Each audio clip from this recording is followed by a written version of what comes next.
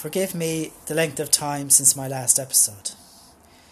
We are going through a somewhat strange, almost surreal time with this COVID-19 coronavirus, and I want to make sure that you are aware of the support you have at your disposal and that you can use them to protect yourselves and your business. This pandemic will eventually pass. The damage done to businesses between now and whenever, we just don't know. What's maybe giving you sleepless nights and causing stress and anxiety is how you are going to pay wages, salaries, and manage staff for the next few weeks, months. In this episode, I will outline the temporary COVID-19 wages subsidy scheme recently announced by the government, which takes effect today and replaces the employer COVID-19 refund scheme that was previously announced only last week. To qualify for the enhanced scheme, employers must be experiencing significant economic disruption due to the coronavirus. You must be able to demonstrate to the satisfaction of the revenue a minimum of a 25% decline in turnover. The business must be unable to pay normal wages, outgoings fully, and the business must retain its employees on the payroll.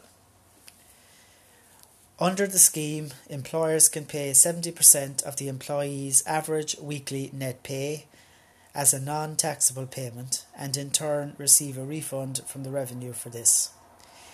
This employee payment is however capped at either €410 per week, where the average net weekly pay is less than or equal to €586, or €350, where the average net weekly pay is greater than €586 and less than or equal to €960. Any employees with an average net weekly pay greater than €960 are excluded from the scheme.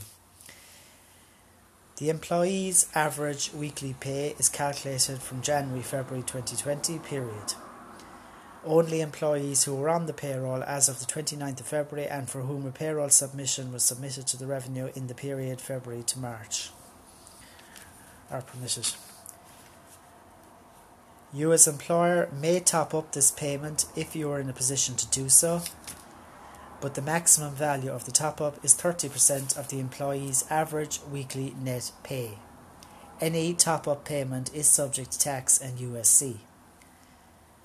This combined payment is treated under PRSI Class J9.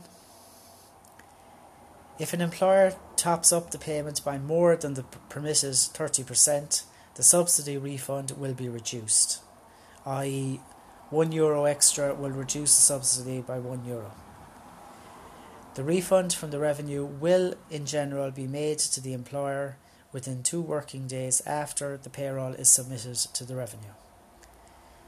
You must not include any employee who is making or makes a direct claim to the social welfare. The employee must confirm to their employer that they have not and will not claim a direct payment from the Department of Social Welfare.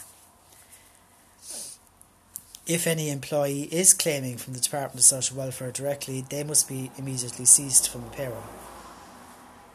As always, thanks for listening, and remember, this is a difficult time for us all, so don't feel like you're on your own, and do contact me if you need any help or assistance with plans, budgets, payroll or accounts.